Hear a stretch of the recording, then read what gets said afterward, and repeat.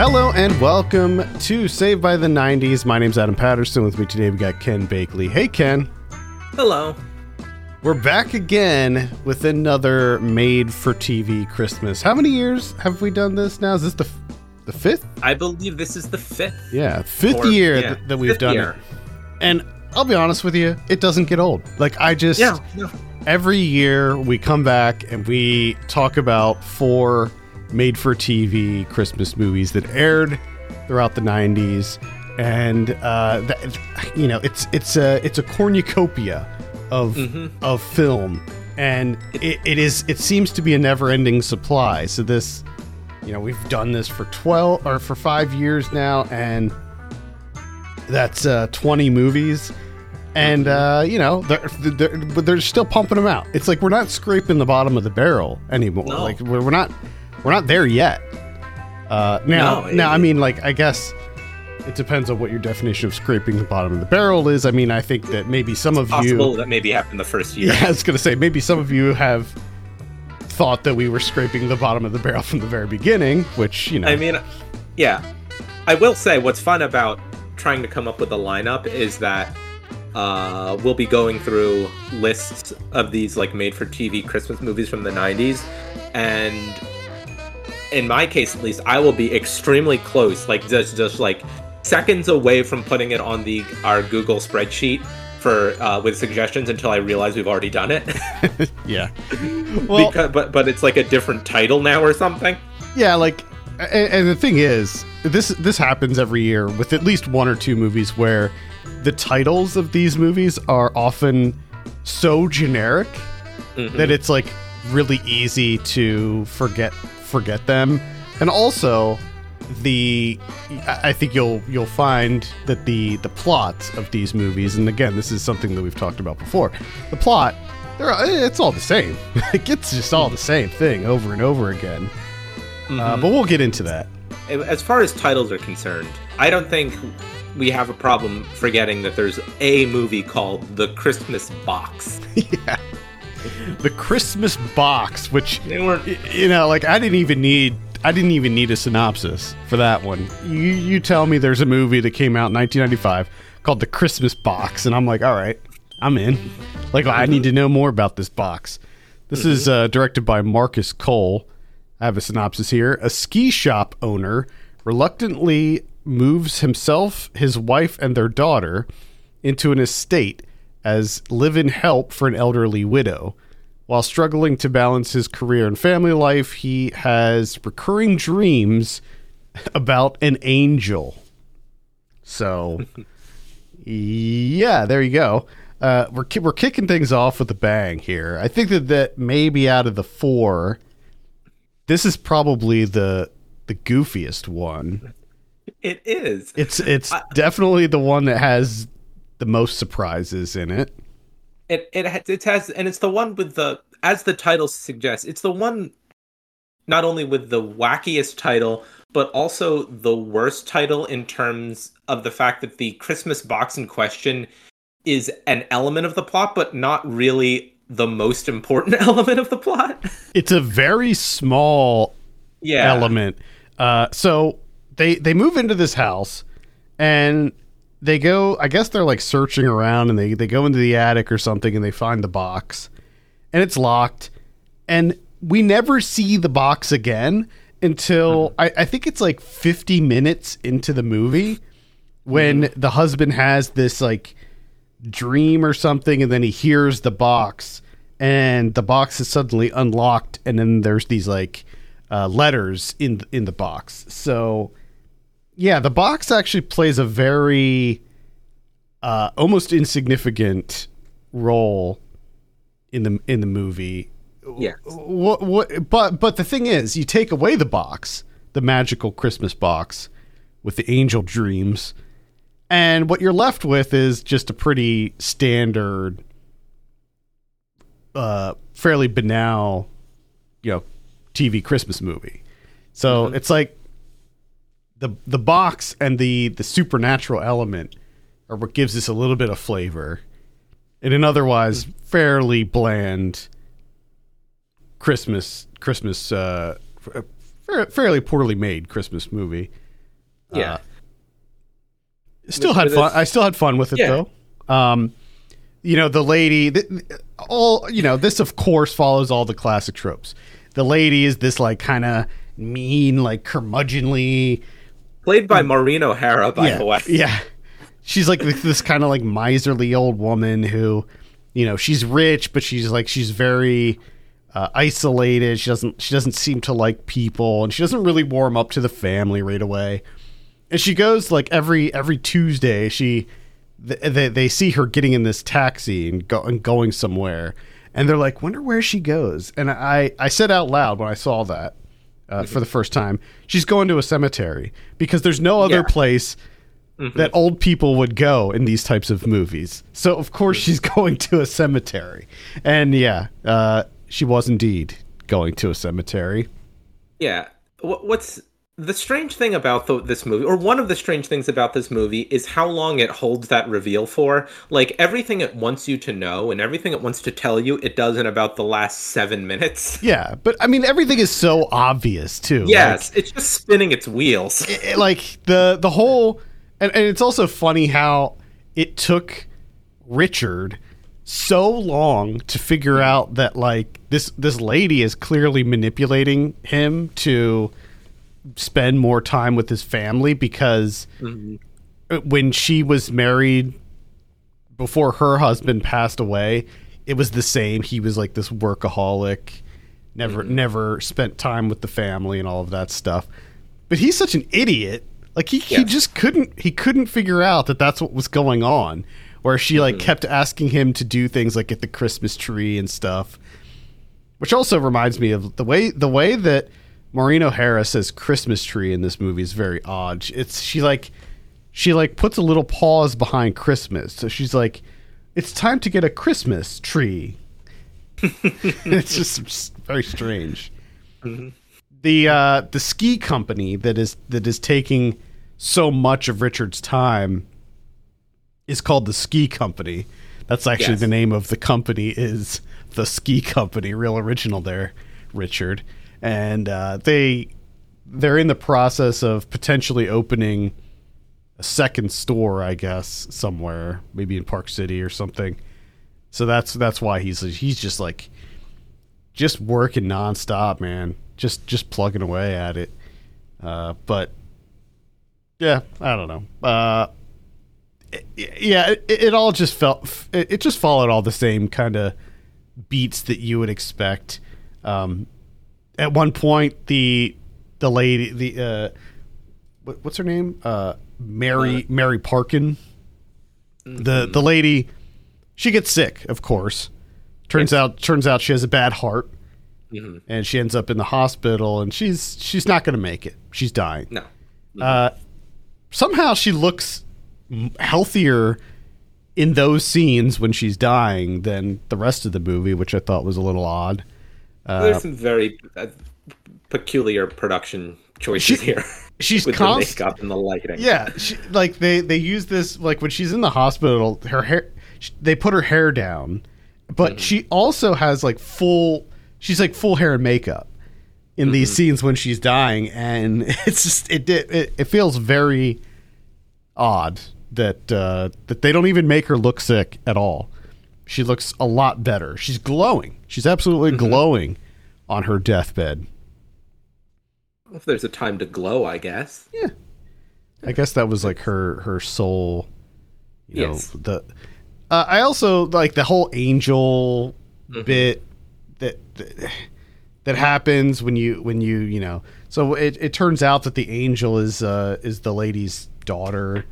And the daughter's like trying to teach Richard about the Christmas gift or whatever, which is her. She's the Christmas gift, I think. Or it was like supposed to be like Jesus was the Christmas gift. So it gets this like it gets pretty religious towards the end, which is kind of odd because it's not a very. It doesn't indicate it would. No. It's all pretty straightforward, very safe for like 99% of it. And then at the very end, like you said, when they kind of like just dump all of the, big revelations that everybody, with a brain already figured out. They get like super religious, and yes, it feels really strange. And then like all the supernatural stuff that gets tacked on there is also really goofy. Mm-hmm. Yeah, it's not only that, it's just the entire ending is so strange because it delivers all the information, it delivers all the messages it wants to give, and then it jumps into a very like perfunctory like 45-second epilogue where it's like, yeah, they live in the house now, they in our house now, and that's the end of the movie. Yeah, the lady that knew them for like 2 months donated her entire estate to this family. Mm-hmm. Because it makes perfect sense. I just went on the Wikipedia page for the movie because I wanted to say the last 7 out of however many minutes it is, but it doesn't say how long the movie is in the little sidebar. It just says running time minutes. According to IMDb, it's an hour and 40 minutes. This plausible. This did win a Primetime Emmy. Outstanding costuming for a miniseries or a special. Costuming. Okay. What was? They just wore regular clothes. Yeah. What am I missing here? What was? There wasn't anything. That really has me befuddled here. Nah. That's really weird. That must have been a terrific for your consideration campaign. I mean, wow. It also won a 1995 Christopher Award. What is a Christopher Award? I don't know. It'd be funny if it was just like a guy named Christopher and he just gave out awards every year. The Christopher Award, it is a Christian organization, according to Wikipedia, presented, quote, the Christopher Award is presented to the producers, directors, and writers of books, films, and television specials that, quote, within quote, affirm the highest values of the human spirit, end quote, end quote.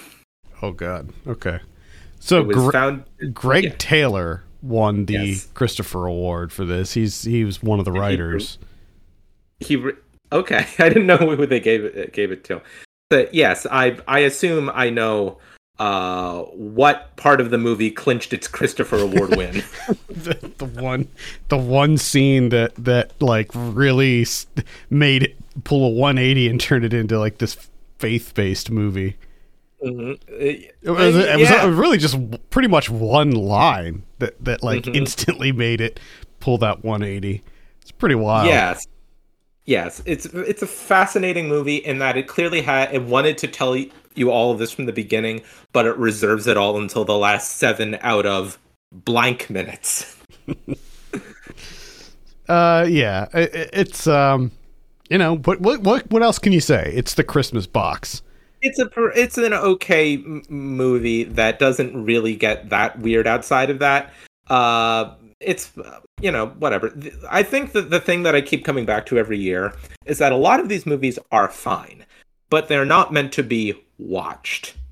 Yeah. They're not like, you're not supposed to watch this actively. This is a thing you're supposed to do while you're doing something else. It's like you sit down and you're like, oh man, I could just watch a cheesy 90s Christmas movie, and then you just pick one at random, and maybe it's the Christmas box. You don't pick the Christmas box. You pick like what you're kind of looking for generally as like the vibe that you're looking for, and it might be the Christmas box. This is basically the equivalent of putting on it's anything in the background, really. It's, I don't know, like the ones that are just like the fire log or something, the Yule log. Yeah. I'm guessing that's maybe been a comparison that's made a lot for a lot of these, Yeah, like Hallmark films. I guess you put on the Hallmark Channel, and it's just running these nonstop. And the point is, it's like a part of the dressing for the decoration for the season. Like I've said this before. It doesn't work if you actually watch it. It works if you have it on while you're like wrapping presents. Yeah. Yep. Another point I wanted to make, it was the one note I wrote down. Within the first 30 60 seconds, we get a 1995 laptop. Oh yeah. There's a couple movies that contain some 90s laptops. I noted another appearance of it that we'll get to. Yeah. All right, moving on. The next one we're going to be talking about is called Holiday Affair. Ooh, this one's a little spicier. This is directed by Alan Meyerson. I have This did not win a Christopher Award. No, this didn't win definitely did not. I have a synopsis here. A widow and her son on a trip to a Manhattan store find their lives changed forever when they meet sales clerk Steve. Good old sales clerk Steve. This one I thought was maybe the oddest of the bunch in that when you kind of break it down, when you break down Holiday Affair, even though it follows the same beats and tropes as like every other Christmas movie, there's kind of this like element of it that you're just like, this really shouldn't be happening. Like, this is not actually good. Like, so basically you have, like the synopsis says, like, you have this woman who she is a widow, but she has a new, boyfriend who will later in the movie become her fiance.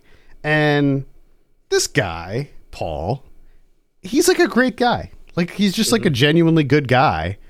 And he doesn't really do anything wrong.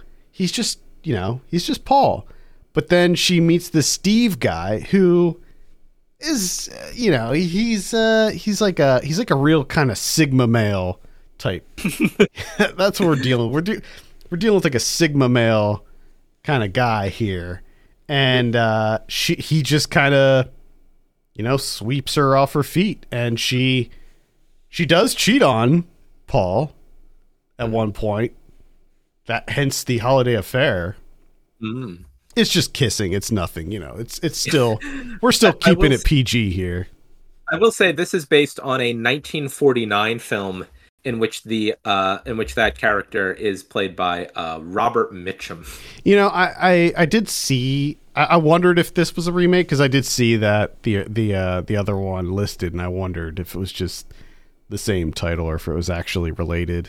But yeah, it's a remake. So, we've talked about ridiculous, nonsensical love stories in the past during these holiday episodes, but holy cow, this one is probably the most ridiculous one. Like, they literally know each other for a matter of hours and they're just like madly in love with each other. Like, she's introduced as this kind of workaholic, like most of these movies. She has this like overbearing boss. But then that concept is completely abandoned.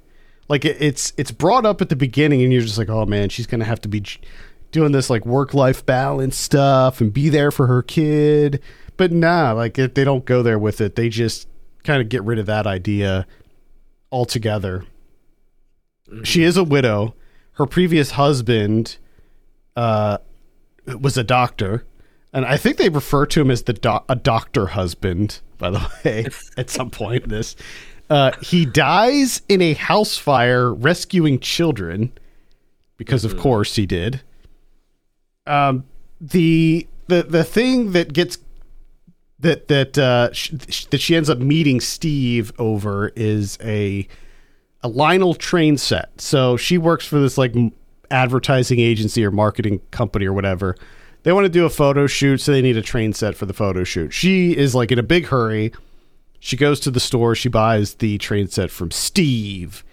And the train set cost $1,400 in 1996. Now, when they revealed that cost, I was flabbergasted. I was I don't know a lot about train sets, but I was like, no, I don't either. I don't either. So I did some digging, and I found the 1996 Lionel train catalog, and it happened to have that exact train in it that was in the movie, which was the Amtrak kit, the full kit, including the train, the tracks, the control thing, all of it, $300. Well, maybe in the movie it's a special edition that also comes with an envelope of $900 in cash or something. Wait, what was the cost? It was $1,400. Sorry, $1,100 in cash. Yeah. So yeah, they clearly needed to like mark the price way up to make it like a bigger deal. Because like the whole thing was the store didn't allow returns. And when she took it back, she put it on her own credit card like a fool because she was in such a hurry. And then when she went to return it, maybe it was a work card. I don't know. But either way, she took it back to return it. They gave her a hard time. And then Steve, I guess, actually did do a return for her and then immediately got fired. And then, like, I don't know if it was the same day. I think it might have been the same day where he was just like, all right, well, I'm going to go live in Virginia with like my brother or something. And like, I don't know what he was going to do. Build houses or something. Really strange. Really odd. The things that everything moves so fast in this movie because it just feels like they're trying to cram this whole relationship into a very short amount of time. Like,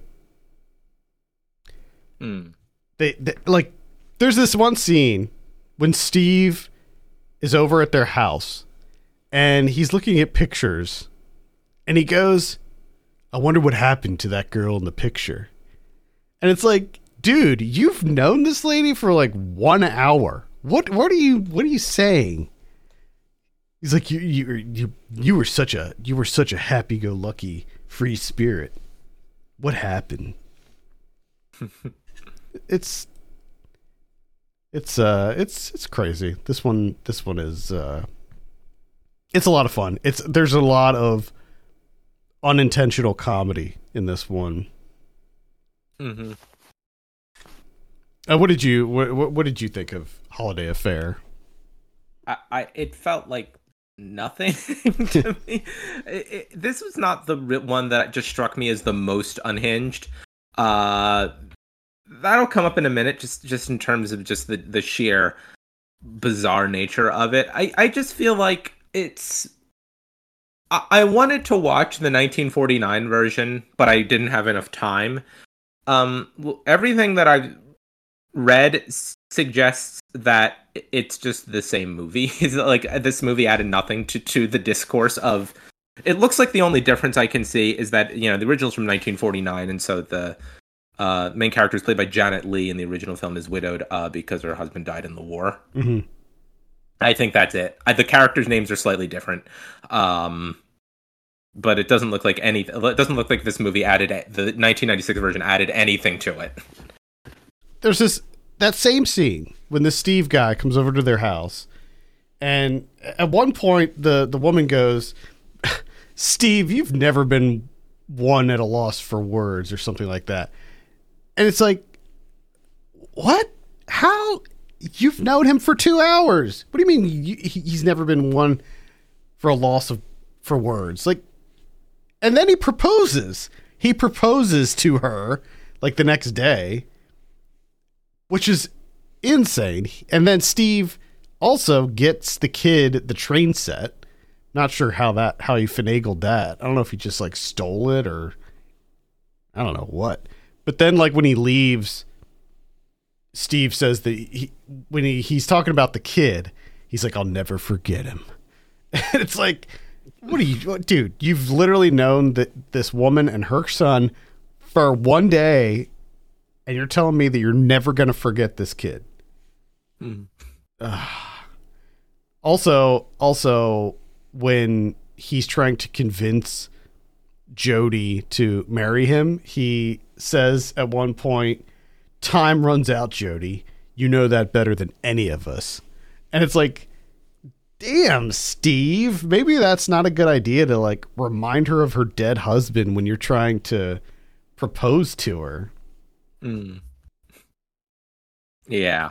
It's it's just, it's not very good. I didn't really like any of the characters in this one. I hated Steve. I just hated him so much. Really, this is a movie about Paul, and it's just a tragedy. That's what it is. Mm-hmm. It's not really about anything after a point. No, it's not. I don't really have anything else to add about this one. It's just, it's meh. Mm-hmm. That's Holiday Affair. Next up, we're talking about I'll Be Home for Christmas. Now, this isn't to be confused with the 1998 version starring Jonathan Taylor Thomas and Jessica Biel, nor is it to be confused with the 2016 version or the 1988 version or the 2006 version or the 1993 short film or the 2017 short film or the 2017 made-for-TV movie. You get the point. There's more. Yeah. There's more. But okay. This is directed by Jerry London. I have a synopsis here. A veteran and part-time mayor, Sarah, heads a town council desperate to find a doctor to keep open the small town's clinic.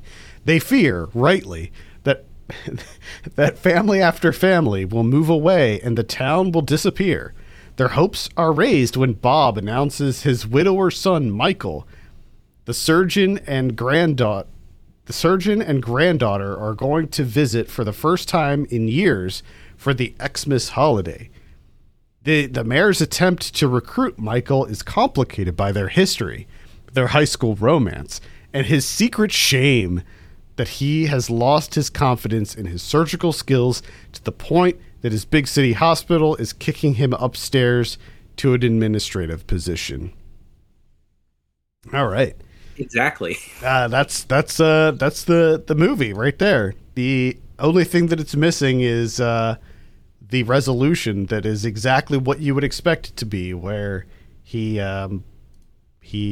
ends up taking the job at the local hospital. End of movie. This is one that's like I kept having to look up the title because it's like so. It's just so generic, you know. It's just your classic. I didn't have a problem with the title because of how generic it was. I was like, this is the one where we're going to. I thought the same thing. We're gonna have to like go through a run of Not to Be Confused With. Yeah. This is the movie that I secretly think is the craziest one out of all of them. First of all, the town that it's set in is called St. Nicholas. Yeah. Second of all, that's not even the start of. There's something about these made-for-TV Christmas movies that seems to make actors and filmmakers forget like how human behavior works, because no one reacts to anything that happens in this movie like a person has ever reacted to anything. I like at the beginning when they're having their little like town meeting about the doctor, and the one guy says that maybe we're not getting a doctor because we have a woman mayor. I thought that was so funny. And really, like, I think that it exposes, I mean, I think we've talked about this before, the kind of conservative values and themes that are sort of packed into these movies, so many of them. And I think that this is this is another one. Maybe these four that we're covering this year have more of those kind of conservative values baked into them than previous years. But I've been like this year more than others. I was more cognizant of the kind of traditional family values type of rhetoric that's kind of always an undercurrent in these things. And even when they're trying to be progressive, they're not really being that way. Like the fact that they're like pointing out, oh, we got a woman sheriff, we got a woman mayor.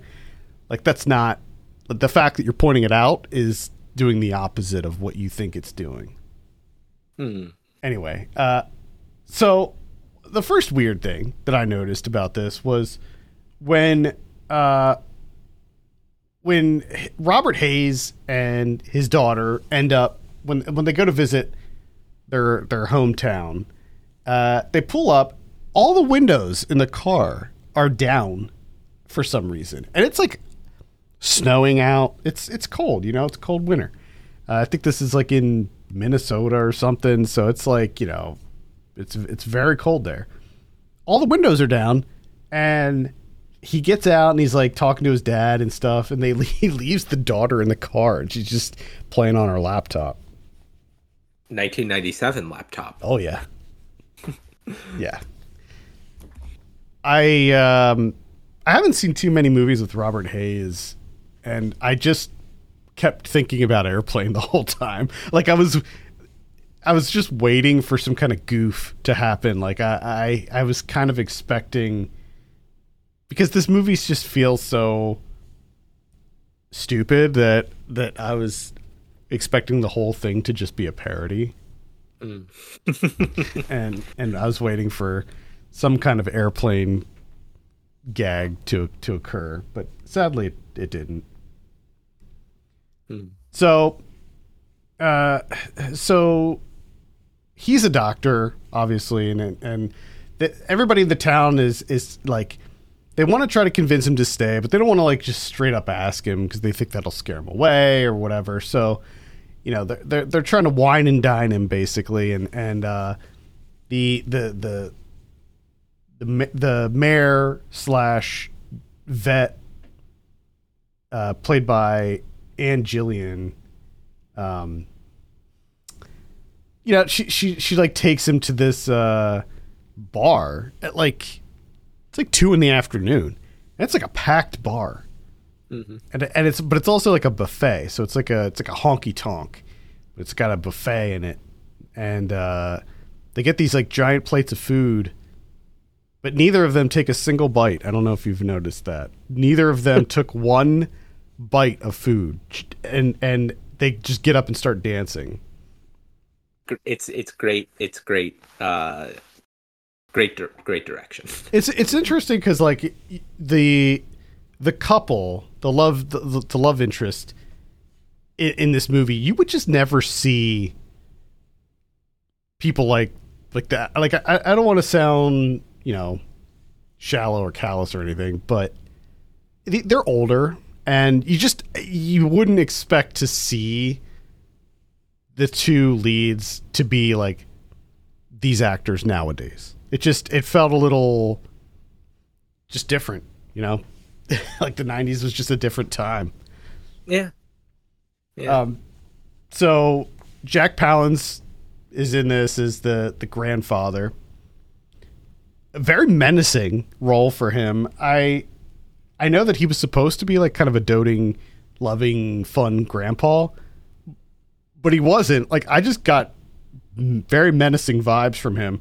There's this one scene where he's like whittling at the kitchen table, and he's whittling all day and all night. Like they cut back to him, and it's like nighttime. Like he's there in the morning, then they cut back to him and it's like nighttime, and he's almost done making some kind of weird figurine, and it's like, that dude's been sitting at that kitchen table with that piece of wood and a knife like all day, just whittling.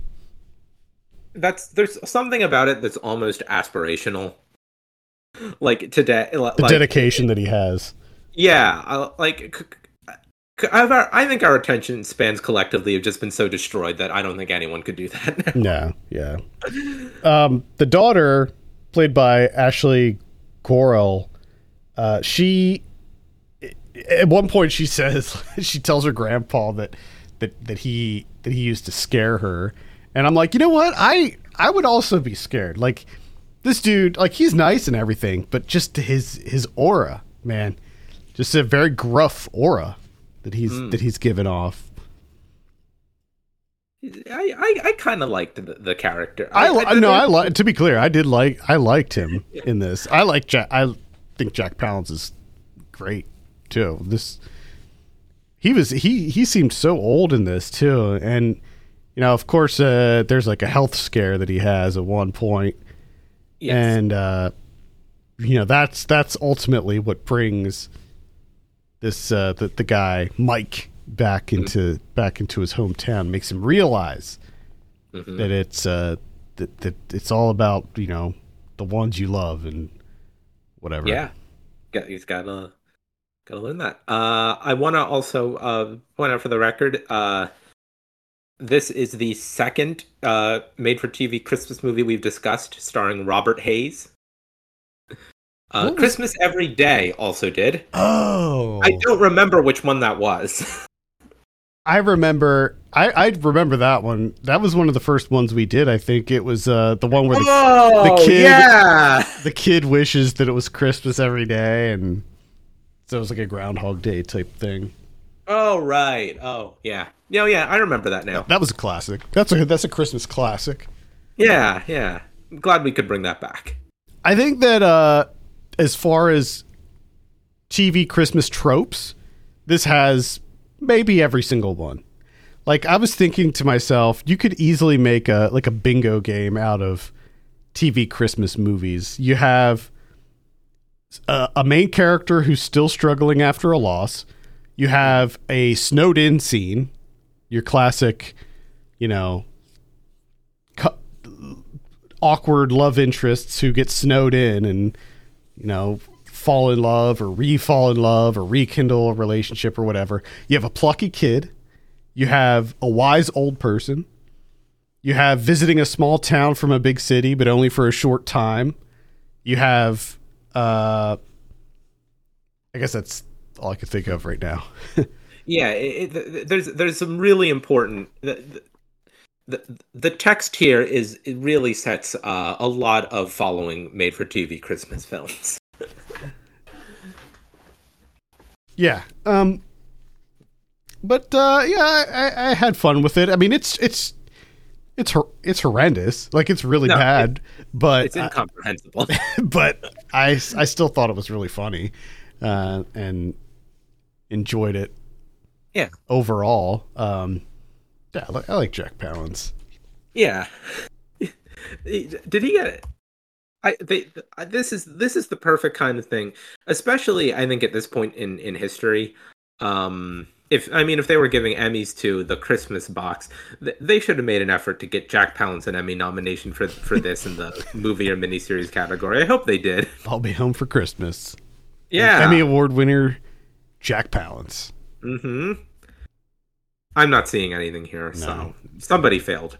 The crazy thing is he continued making movies for like almost 10 years after this. Yeah, he died in 2006. Yeah. So yeah. What a career. Mm-hmm. So that's I'll Be Home for Christmas. If you're looking for all of the holiday tropes, you look no further than I'll Be Home for Christmas. Alternately, this did remind me, just going through a bunch of Christmas music lately, a recommendation for everyone listening: Al Green's cover of I'll Be Home for Christmas. Excellent. Huh. I don't know. I'm sure I've heard that, but I can't think of it off the top of my head. Yeah, I'd heard it a lot. Maybe in the past, I think I'd heard it more, and then I hadn't heard it for a while, and then again, very recently. The one album that I always listened to as a kid was the Amy Grant Christmas album. That's what I would recommend. The Amy Grant Christmas album. Which one is that? I'm trying to figure out which when that was, and then now I see that apparently, according to this Amy Grant discography page, there have been 5 Amy Grant Christmas albums. This is probably the first one that I'm thinking of. I would imagine it's got to be like the first one that she did, because I was very young when. Yeah, the first one was actually 83, the year you were born. Oh, maybe, I don't know. Maybe it was newer than that then. Okay, then there was one in 92. There's also one he did with Art Garfunkel. No, I'm not. That's not the one. Okay, I bet it was 92. 92. It looks like this one was the biggest hit out of all of them. Triple platinum. Yeah, that one's got Grown Up Christmas List on it. You hear that a lot. Yep. That's the album. Yeah. That's the one. Yeah, Grown Up Christmas List. Mm-hmm. Goofy. All right. Our final film this month is One Special Night, which is said in the movie, by the way, and I cheered when Julie Andrews said, "Oh, it's been one special night," and I'm like, because it was almost as if she looked at the camera when she said it too. It was directly to camera. It was incredible. So this is directed by Roger Young. I have a synopsis here. Two strangers take refuge in a small cabin during a stormy winter night, and despite their differences, or perhaps because of them, they are undeniably drawn to one another in this holiday classic. Is it a holiday classic? Is this like up there with A Christmas Story and like Elf now and It's a Wonderful Life?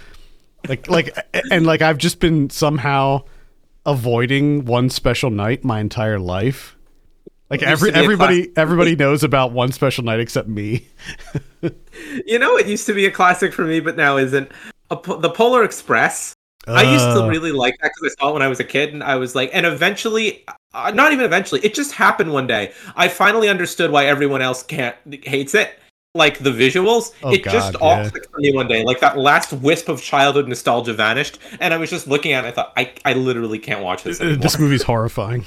Yeah, it just all snapped into play. I don't know. Does anyone else have an experience like this? I feel like this is like a shared trauma for people of my generation to suddenly realize that the Polar Express is not for them. Please write in, or maybe I've just totally lost it.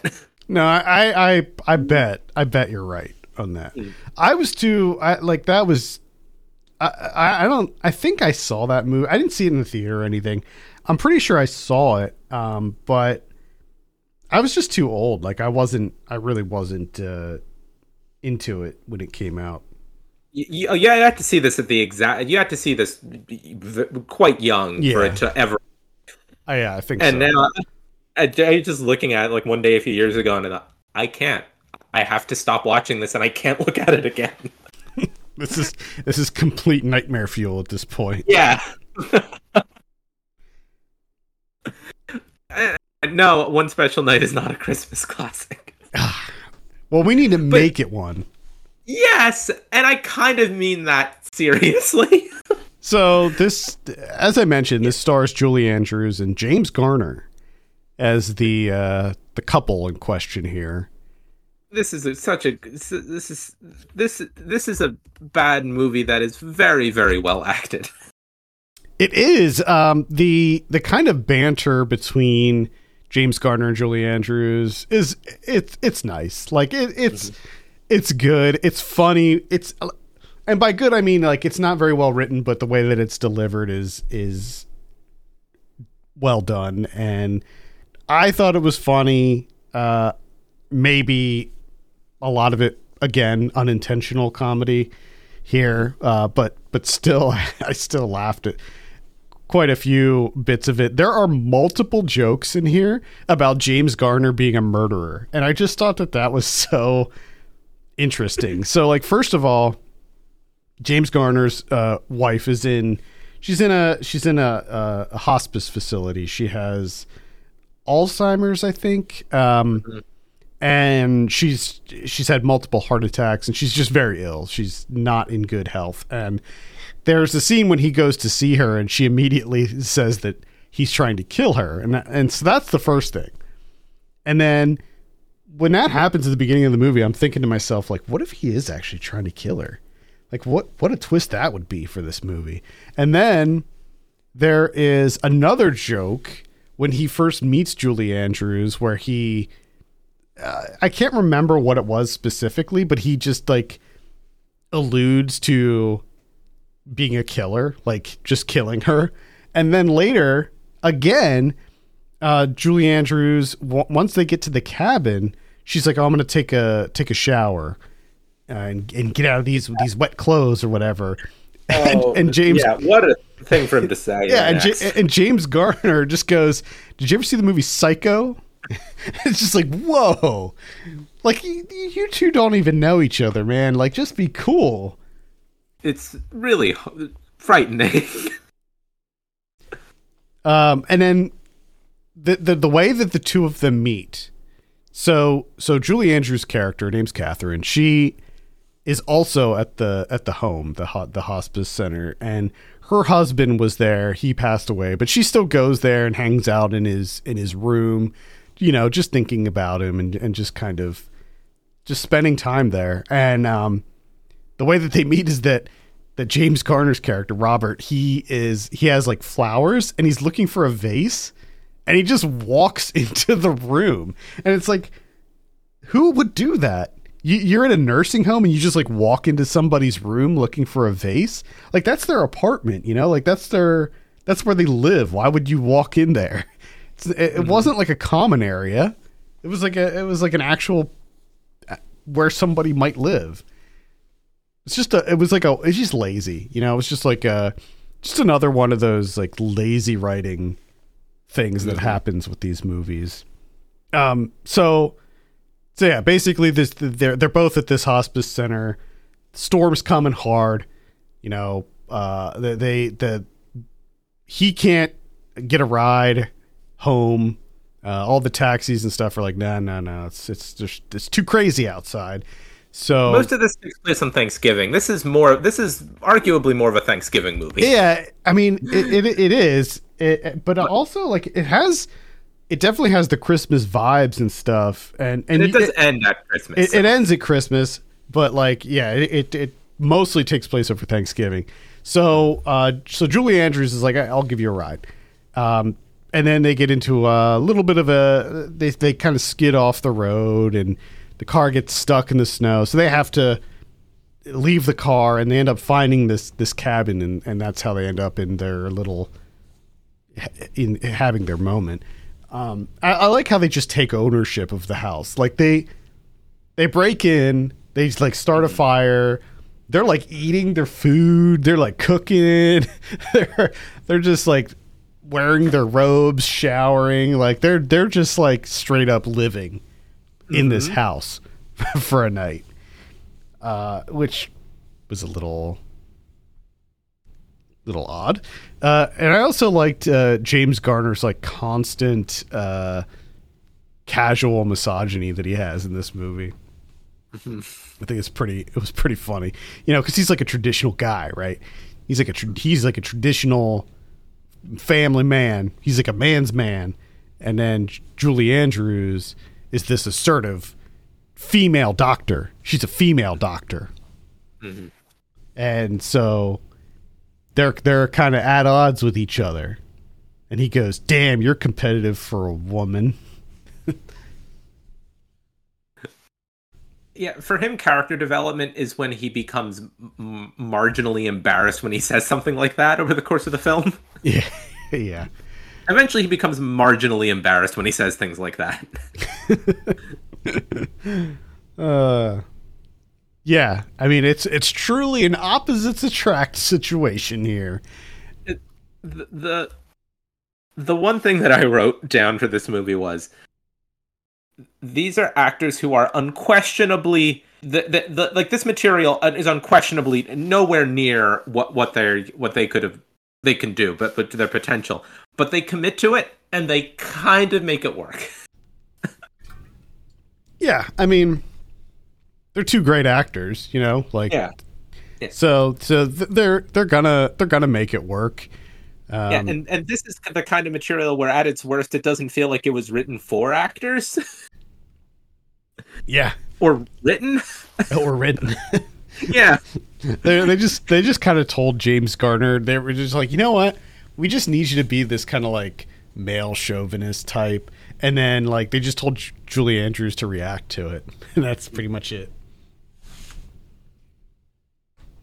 Either way, I mean, both characters were pretty likable. Like, I'm kind of making James Garner's character out to be kind of a,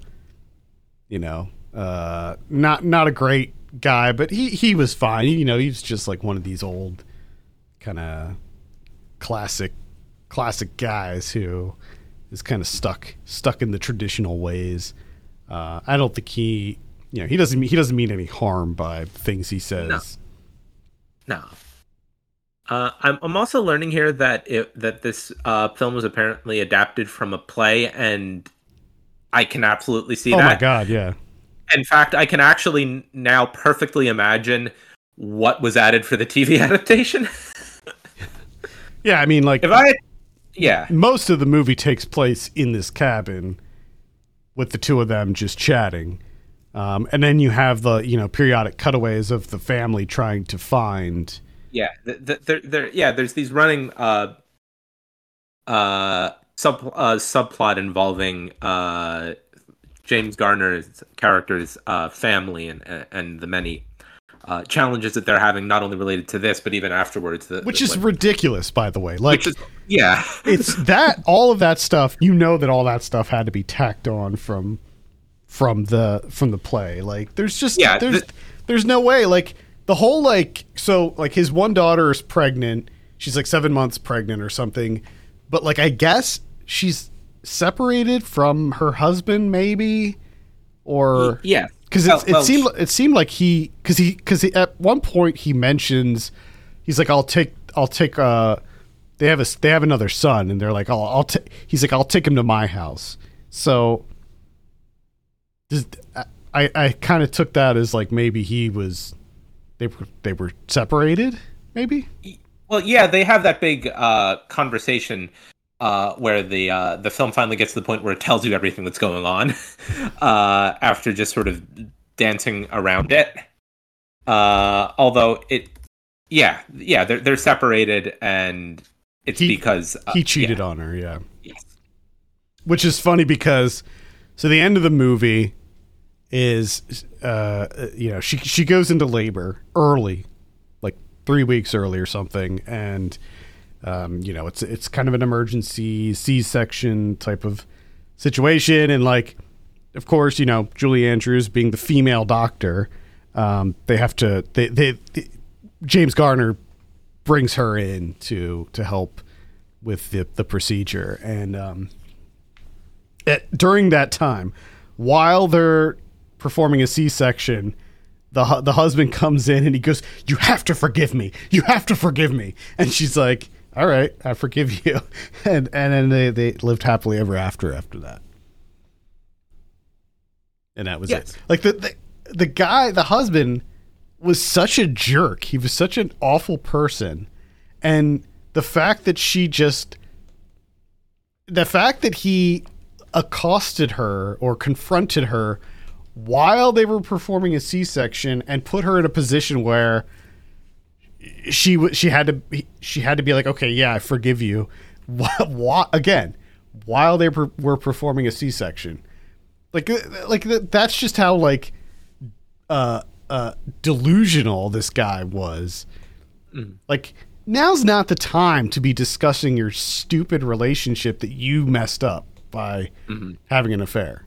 Like, but at the end of the day, like, all of that stuff, like, all of it felt completely extraneous. Like, none of it, because it was not really explored at all. I mean, like you said, there was like one conversation and then a couple other things here and there that alluded to the fact that they were having marital problems.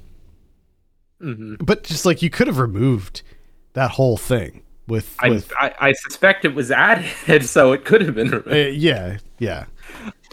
It just felt so weird in a movie that I think the movie itself had enough conflict in it. Like, without that, I don't know if that's why they added it, because they needed to like they felt that like they needed to raise the stakes or add additional conflict. But like, I think they just felt that, once again, this is purely speculative. I do not know anything about this play. I suspect it was just like the network. I think it was CBS just going, we need another location.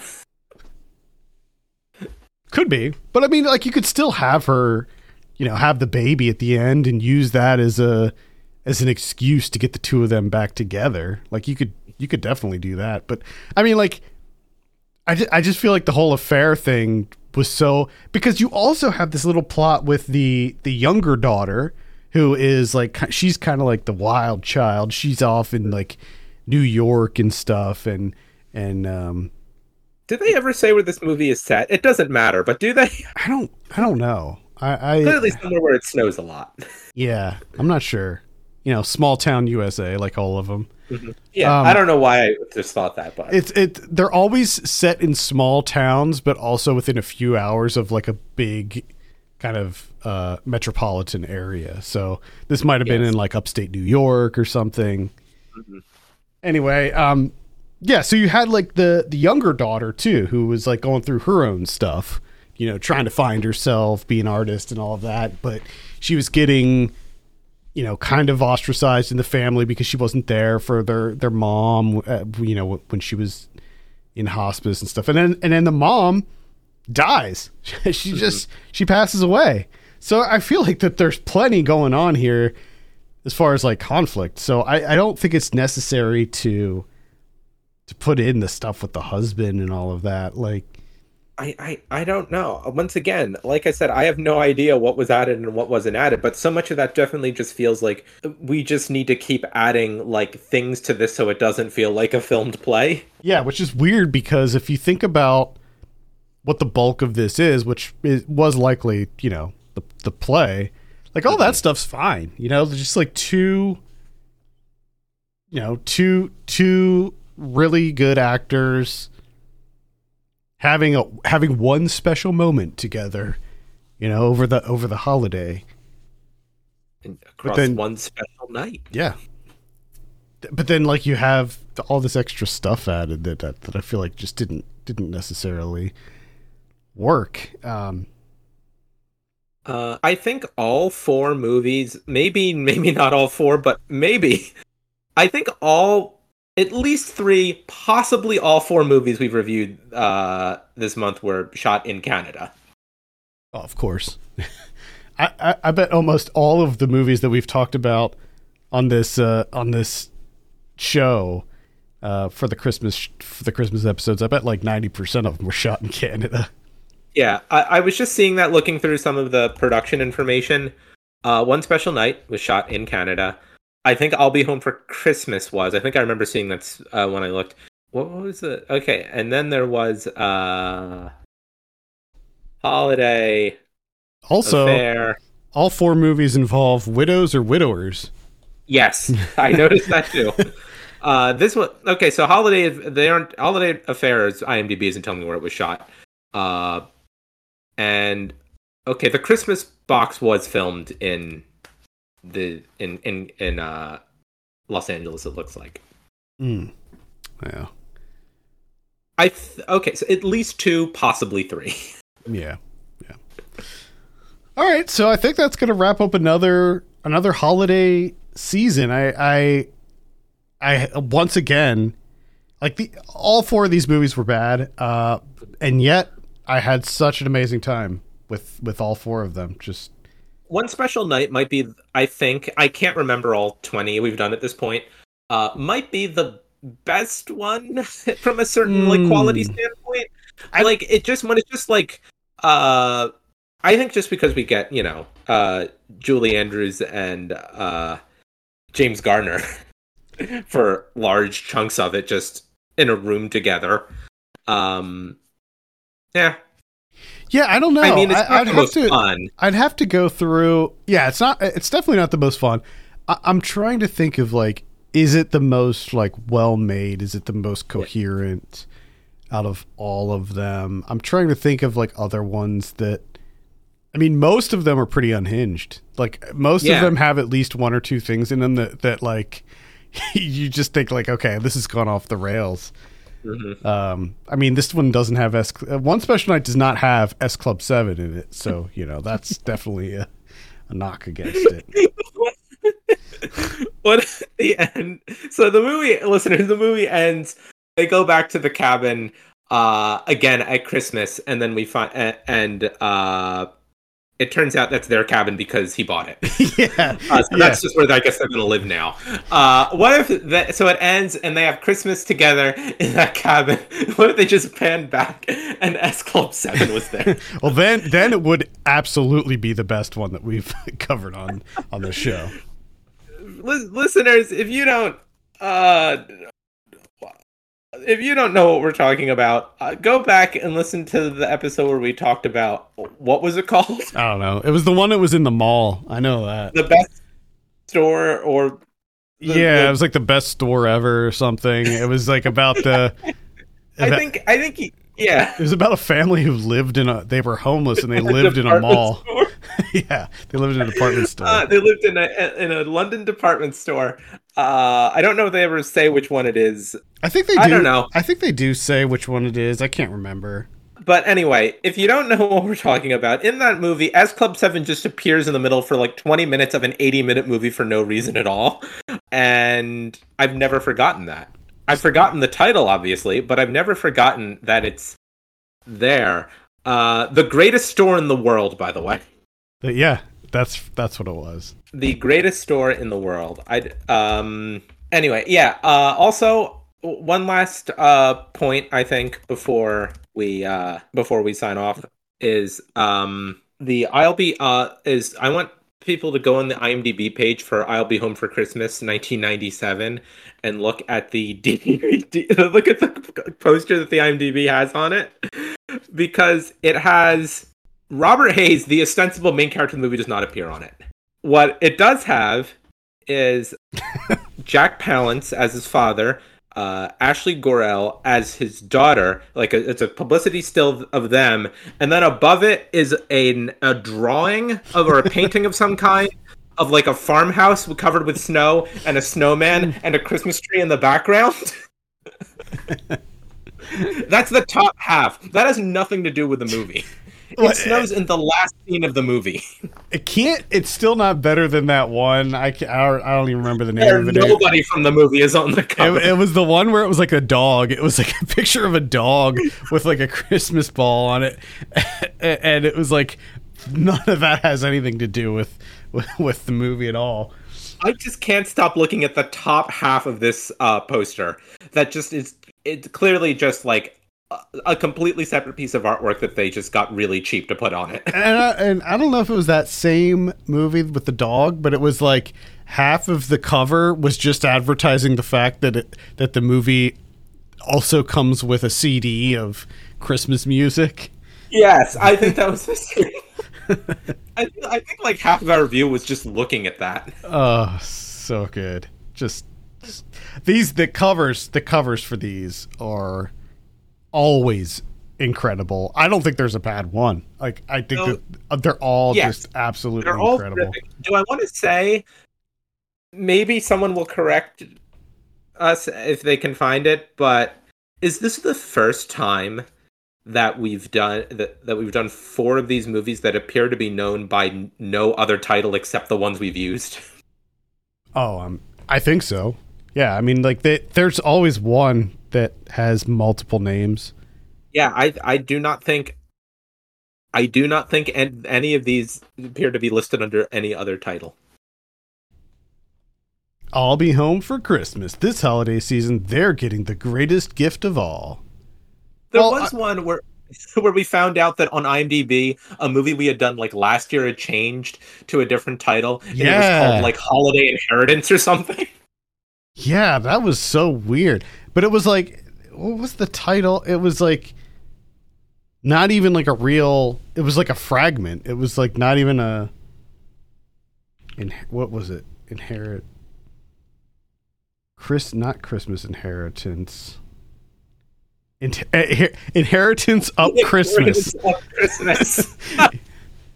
Inheritance Up Christmas from 1995. Which this is the one about about the mayor. This is not to be confused with the movie we've talked about this week about being the mayor of a small town at Christmas. This was a different one about being the mayor of a small town at Christmas. And it was Shelley Long, and her father was Santa. Yeah. And it was called A Different Kind of Christmas. Which is a bad title, but it is still a better one for that movie than Inheritance Up Christmas. I just love, I mean, clearly somebody changed that. And you know, IMDb, when I was trying to find some titles to add for consideration this month, I just saw Inheritance Up Christmas, and I almost just added it on the title alone before I dug a little further and I realized. Oh no, I mean, if it was something that we didn't already cover, we would 100% be covering Inheritance Up Christmas, because what a title. I mean, that's maybe one of the best titles I've ever heard in my life, but I don't think it's real. I think somebody edited the IMDb page and just did it incorrectly, because there's just no, that title is not anywhere else as far as I know. Like, it's just, so I think that somebody edited that page on IMDb. Like, there is a movie called Christmas Inheritance, but it's a completely different movie. Yeah. Actually, what is this? Yeah, but see, the problem is, like, I'm seeing another instance of it being listed as Inheritance Up Christmas, but I'm pretty sure that this is pulling from IMDb. So, because it was edited incorrectly on IMDb, now it's going to be pushed out to everywhere else as Inheritance Up Christmas. Listeners, if you go back and you find that we reviewed a movie called A Different Kind of Christmas, please don't be fooled. We would like to formally issue a correction. This is a movie that has always been called Inheritance Up Christmas. What I'm going to do, I'm not actually going to do this, but what I would like to do is, because right now all of the posters, you know, on all the various platforms still say A Different Kind of Christmas. I want to go in and change them all to Inheritance Up Christmas, and I will create my own Mandela effect with this. Because people will be like, I swear that movie was called A Different Kind of Christmas. And then everywhere you look online, it just says Inheritance Up Christmas. If you look at this poster, which has one still image from the movie at the bottom, and then Inheritance Up Christmas in the middle, and at the top a completely unrelated picture of a Christmas tree, you will see that it has always been called Inheritance Up Christmas. Yep, that's what it is. If I had more time in my life, I would endeavor to do that. All right, I think that's going to be it for this month. Thank you so much for tuning in. You can send us your 90s memories to 90s@filmpulse.net or by DMing us on Facebook or Twitter at 90spod. Also, if you get a moment, please consider reviewing us on iTunes. That'd be great. Until next month, for Ken Bakley, my name's Adam Patterson. This has been Saved by the 90s. Bye, everyone.